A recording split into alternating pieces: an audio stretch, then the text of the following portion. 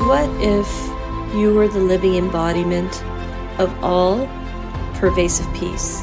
What if all sentient beings all around you increased their vibration towards harmony by merely being in your contact? What if through conscious reasoning, focused will, and intentional living, you reform yourself, thereby becoming a catalyst and sparking transformation in others? I'm Shilpa Lewis, meditation and mindfulness coach for midlife mompreneurs, and you are listening to Omnipresent Awareness, the podcast that will inspire you to use your story to serve humanity in not just healing, but thriving as souls, each fulfilling their highest purpose. And now, a conversation recorded with my partner in awareness, Tanya, from our joint podcast, Mindful Mompreneur Moments. And oh yeah, if you could, please listen to the very end of the podcast for powerful insights from our guest. Thank you. Hey there, thanks for tuning in. In today's episode, a conversation we had with the resilient Lena. From fleeing Chernobyl, Russia as a young girl to corporate executive, Lena's journey is a story of grit. At the tender age of 2, during the heat of communism in Russia, Lena and her family lived behind a closet in a one-bedroom apartment issued by the government. At the age of 3, she and her family are forced to escape her hometown of Chernobyl because of poisonous gases. By the time she is 7, Lena flees Russia with her parents and 2 sets of elderly grandparents without a dollar to their name or no worldly possessions, escaping to the U.S. as refugees in pursuit of a better life. This young girl goes on pushing through all obstacles, translating for her family, growing, learning, prevailing against all odds, never giving up, and pulling her family and loved ones along with her with a heart of light and gratitude. Lena is now a technology leader, a corporate executive director, a mother of 2 incredible children, a wife to an amazing man, and someone who uses her voice to help those around her even when she's tired. Lena encourages others to know that you are enough and nothing is impossible with a light heart, persistence, and humor. This life is meant to be lived, and we are all here for a reason. So let's live, do, and be. And now, here's Lena. Lena, thank you so much again for being with us today. Yeah, glad to be here. This is great. Thank you so much. So happy to have you here. So without further ado, we'll just jump right in. Lena, tell us a little bit about your journey, how you arrived at what you are doing in your life now, and some background. Yeah, thanks.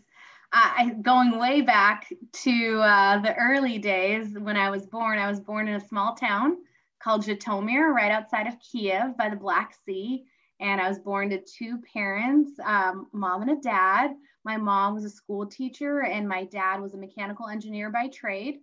And we lived in a town that had 8,720 people, depending on who lived or died that day. And it was a super community oriented type ecosystem. And we loved it. We had our family nearby, but it was definitely a communist existence. So there was a lot of pining on my parents' side to make the move and immigrate to the US. But as those that know the immigration process, that isn't always fulfilled with desire.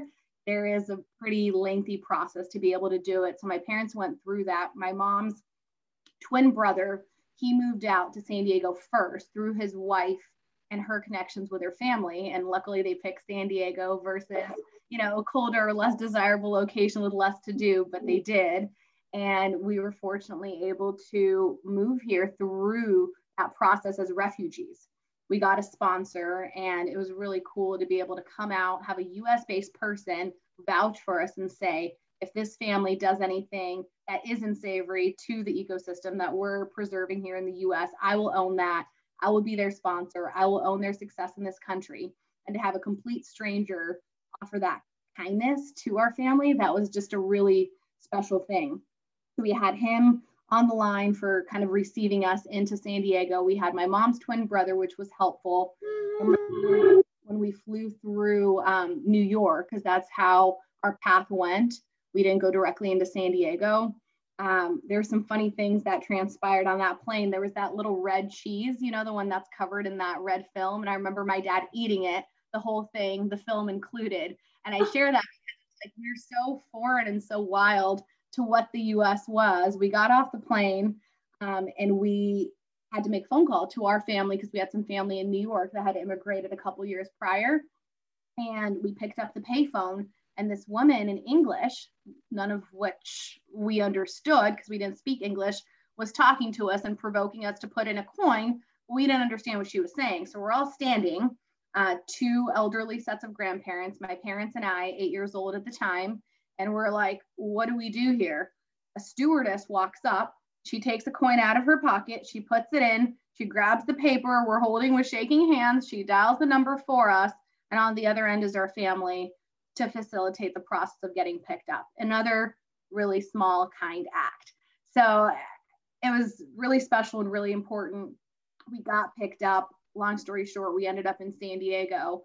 When we ended up in San Diego, we had a 1-bedroom apartment for us. And it was, again, my grandparents, both sets, my grandmother's sister. So there's actually 5 total elderly folks, my parents and I. In this place, we were lucky enough through my uncle to be able to get a pretty cheap car, a station wagon that we nicknamed Cherry. That was kind of our source of transportation.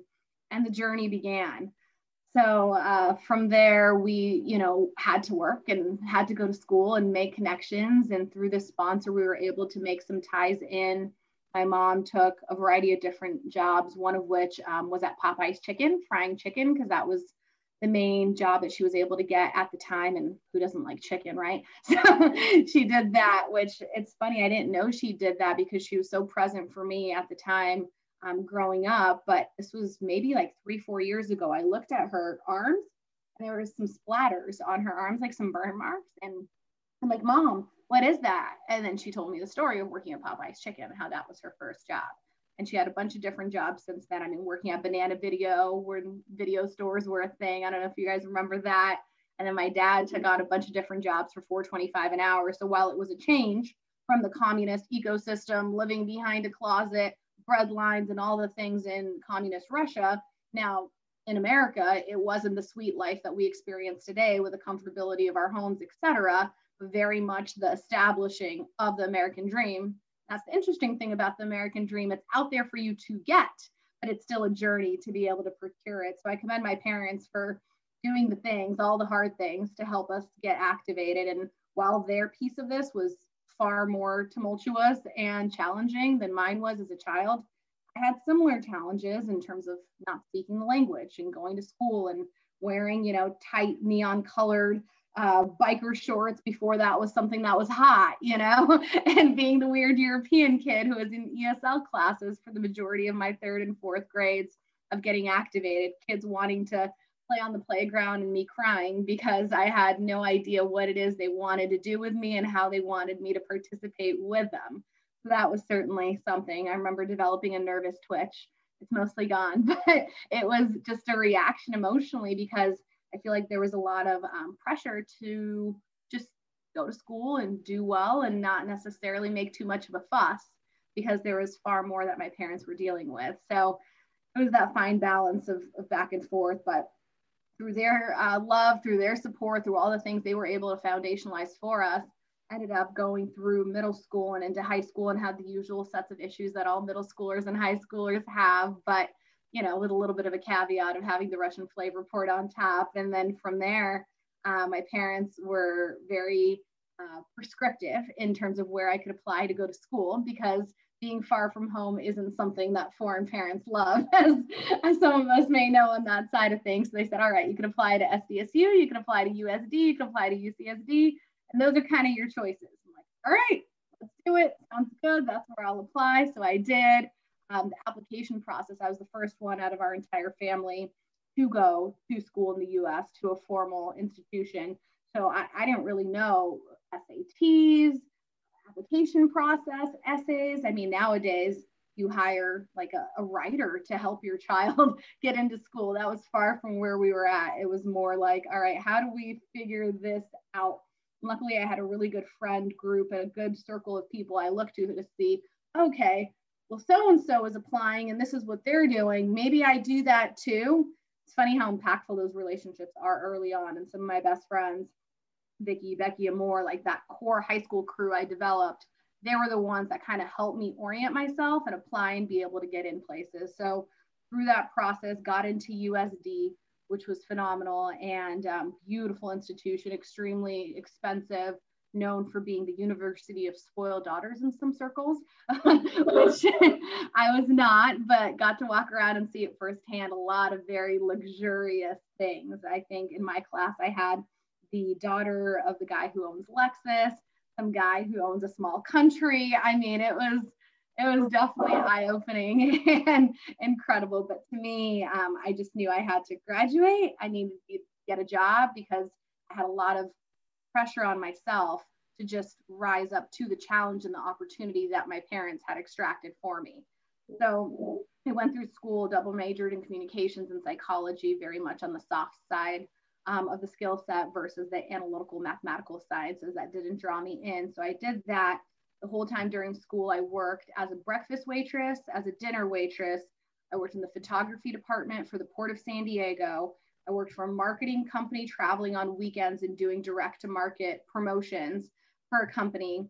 And those are just some of the jobs that I had while doing the double major thing. So I wasn't bored, that's for sure. And I have a propensity to get bored easily because I'm used to that fast pace of things. But I remember a typical, weekend in town would be waking up at 5 a.m., going to my breakfast shift, getting that done, getting home, doing some fun activity, going to my evening shift, getting done, going to hang out with friends, go to dance, which I love to do, waking up the next day and doing it again. So that was the weekend.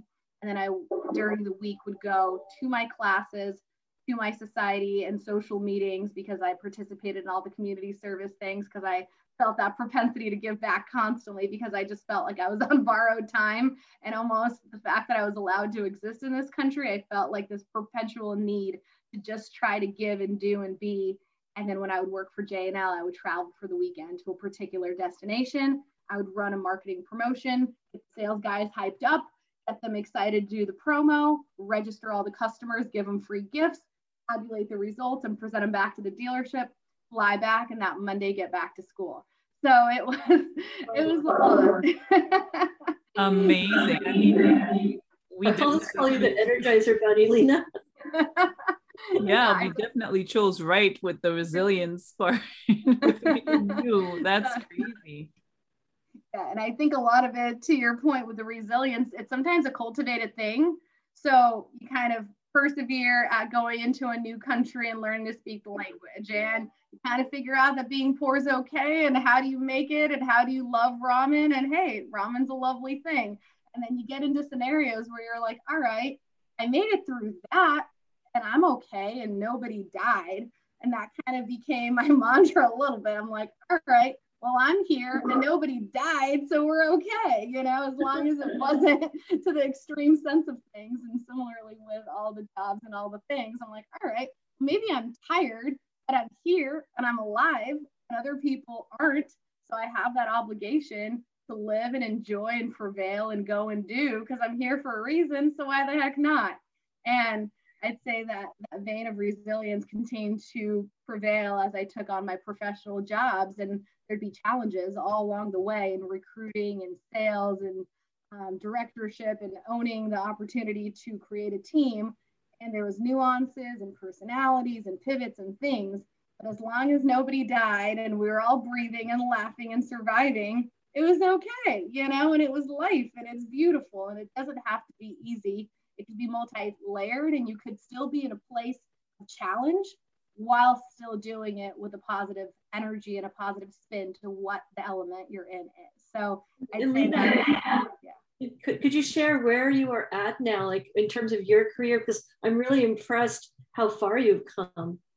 Thank you. Yeah. And I think I think that propensity to get bored has kind of propelled the trajectory of the career. So right now I'm privileged enough to be the executive over our technology customers, which we support globally. So Amazon and Apple and Google, Microsoft, Salesforce, Snowflake, and all the high tech companies that are out there are supported by my team. So we have 5 verticals inside of TEKsystems. We have healthcare, financial services, government, media and entertainment, communications, and technology. So technology is the one that I have the privilege of parlaying my expertise into that portfolio along with my director team. So I have 4 directors on my team, a myriad of other people who support our practice, delivery, and engagement. And I have the opportunity every day to shape our go-to-market strategy and support those customers as they go to do all the innovative things in our world. And it gets me excited because when I think about these cutting edge tech companies, the ability to really go show up for them as the technology enablement team and say, great, you have so many amazing ideas. How can we help activate you? How can we help enable you with the offerings that we have? And sometimes we're the best and sometimes we're not, but let's have that dialogue and figure out how we come together. So that's essentially what I get to do. Our company right now is 4.5 billion in totality as TEKsystems, part of a larger umbrella of Allegis Group. And my tower is about a 400 million revenue tower inside of the TEKsystems ecosystem. Yeah, that is incredible. And I have to say, I love how you say at the very beginning of what you were saying of our conversation, you pinpointed the mindfulness that people had towards you and your family. In a couple occasions, you're so aware of how mindful some people can be. And I think that is such a beautiful thing to have, like gratitude towards people's small acts of mindfulness, I think is what you said. And I think it's very, very powerful to have that kind of mindset. You're so right. I read something on LinkedIn over the weekend in preparation for this, and it was really well said. A woman went through a drive-through and, she asked the drive-through worker, I don't know if you guys saw this or not, how he was feeling. How are you doing? And he's like, well, what does it matter how I'm feeling, how I'm doing? I just work at McDonald's. And she's like, well, you probably see hundreds of customers a day, and you have the ability to impact their mood, their disposition, how their day goes with that single interaction. So I beg to differ, and I'd like to tell you, you are very important.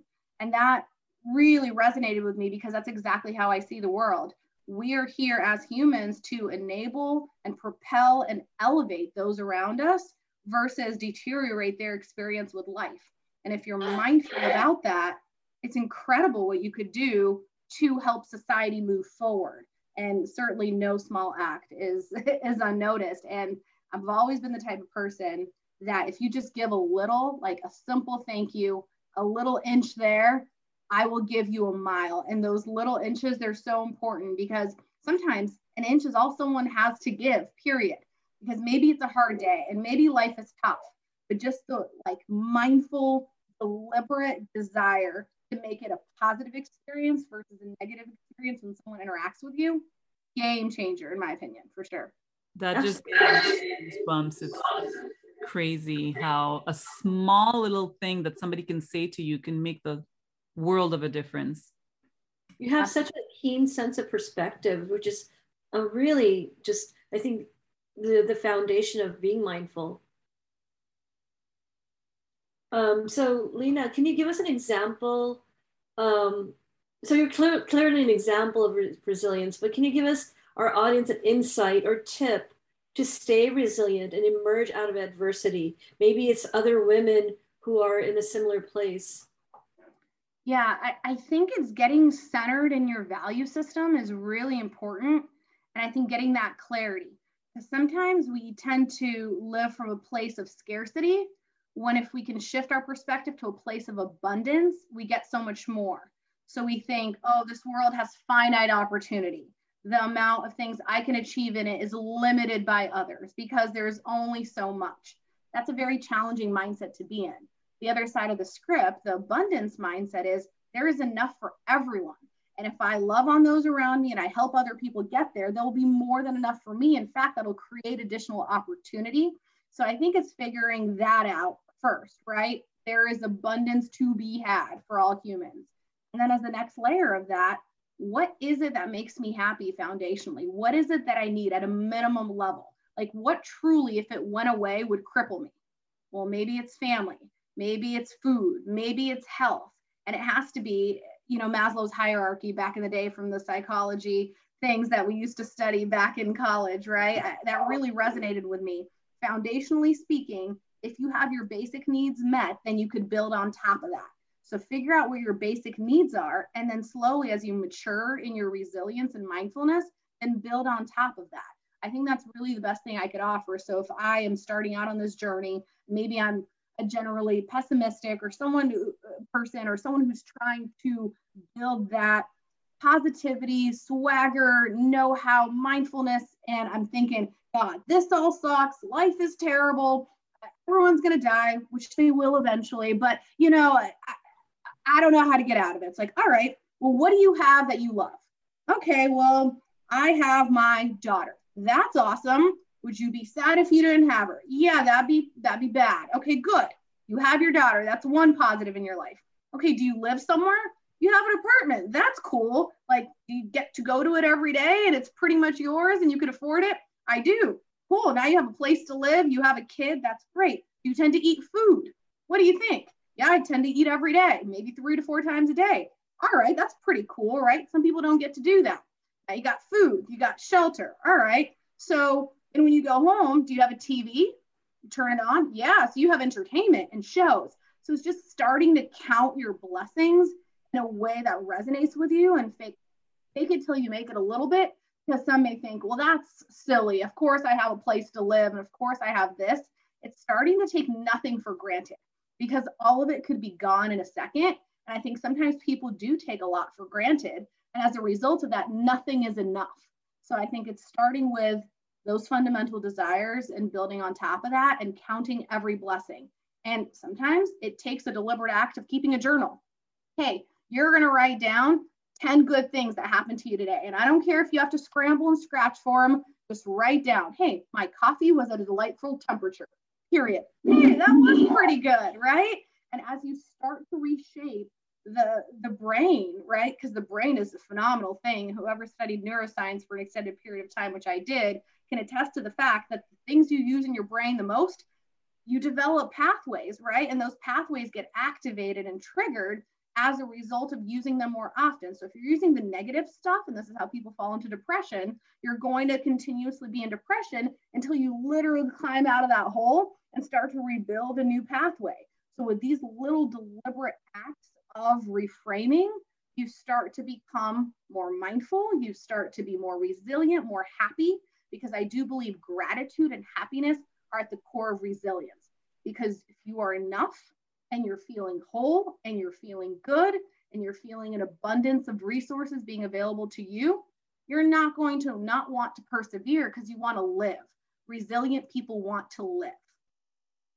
Yeah. Oh, that is so beautifully stated.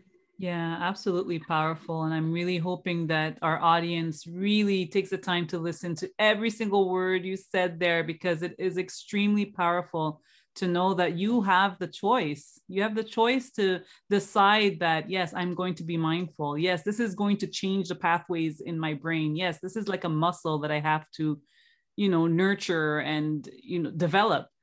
So yeah, thank you for that answer. Your story from being an immigrant to where you are now, and your perspective, your approach, your attitude is so positive. And one could take a very different path, but you have a choice in this. Yeah, powerful. You're just brilliant. I love this conversation with you. Yes. And it brings us to ask as well, how do you integrate any mindfulness modalities in your day-to-day work and everyday life? Yeah, it's a really good question. So I am self-admittedly a horrible meditator. Like I need help. Like I need help with that. It's the busybody, right? Exactly. It's the busybody. It's the easily bored. And so I'm sitting with myself and I'm like, I guess I'm supposed to be Zen right now. And then I'm like, I am kind of hungry. And did a puppy run by? And what happened here? So that doesn't work for me. So and normal. I think meditation is a beautiful thing. And if I learn it, when I learn it, because I'm committed to learning it, that'll be a wonderful thing for me and probably will bring me a heck of a ton of peace. So first thing I can say, Lena, sorry to cut you off. First thing I can say is don't be hard on yourself, because people, like, you cannot just sit there and think of absolutely nothing. I think people are delusional if they think that meditation has to be with like clear minds, like nothing at all. Like only the masters do that. So one thing I can say is do not be hard on yourself, and you can start with 1 minute. That's fine. And Lena, good. A lot of things are in meditative in nature that allows flow to happen. And one of the mindfulness bits that you mentioned, maybe unconsciously, was journaling or just conscious act of gratitude. 100%. So that's where I've had to find alternatives because of the lack of ability of sitting still. I've learned what works for me, because to me, meditation is about just getting connected with yourself and just being aware of your thoughts so that you can get them into a place where you could maneuver and manipulate and understand to bring peace and happiness within, right? So I'm like, all right, if I can't do that, what can I do? And I found that there's two things that work. One, Shilpa, you highlighted, which is the journaling. That's for sure. If I'm ever feeling disorganized, disoriented, needing to be just in a place that's more clear, I go to my journal. My words are my way. So I write and then I look at what I wrote and it helps me get clear and centered, and it's wonderful. The other thing is activity. So it could be Zumba, it could be hiking, it could be boot camp, spin. I find that I get truly in a Zen place when I am participating in those activities, because my body takes over as the primary feature and my mind has to relent and go into the motions that I'm doing. Yoga is another one I've been trying, which is a little more slow, which is also hard for me. But nonetheless, I think that physical activity and kind of reframing from now you're focusing on your body versus your mind as the primary, and that journaling are the two things that kind of bring me that clarity, that peace, in lieu of meditation for now until I get a little better. Well, you know the right girls now when you're ready to go down that path of meditation. That's right. That's right. I know where to go.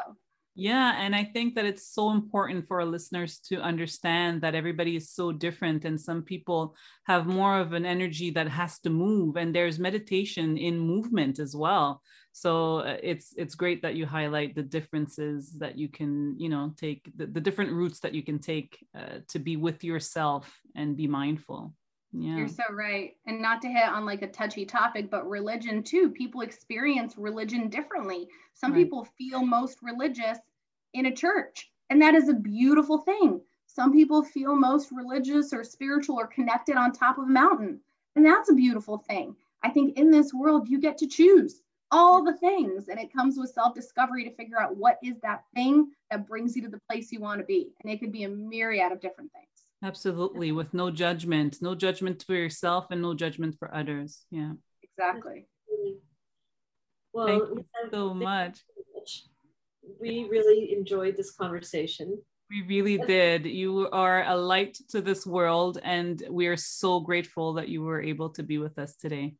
And Lena, I think, and I know in my heart, you're going to impact so many women and empower them through your story.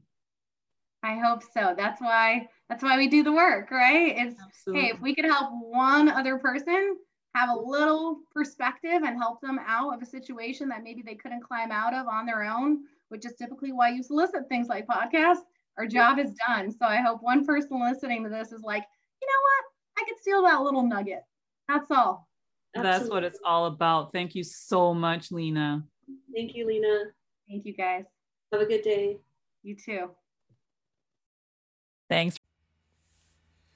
Thanks again for tuning in. Check out the links in the description, and please subscribe, follow, and share. And continue to be omnipresent.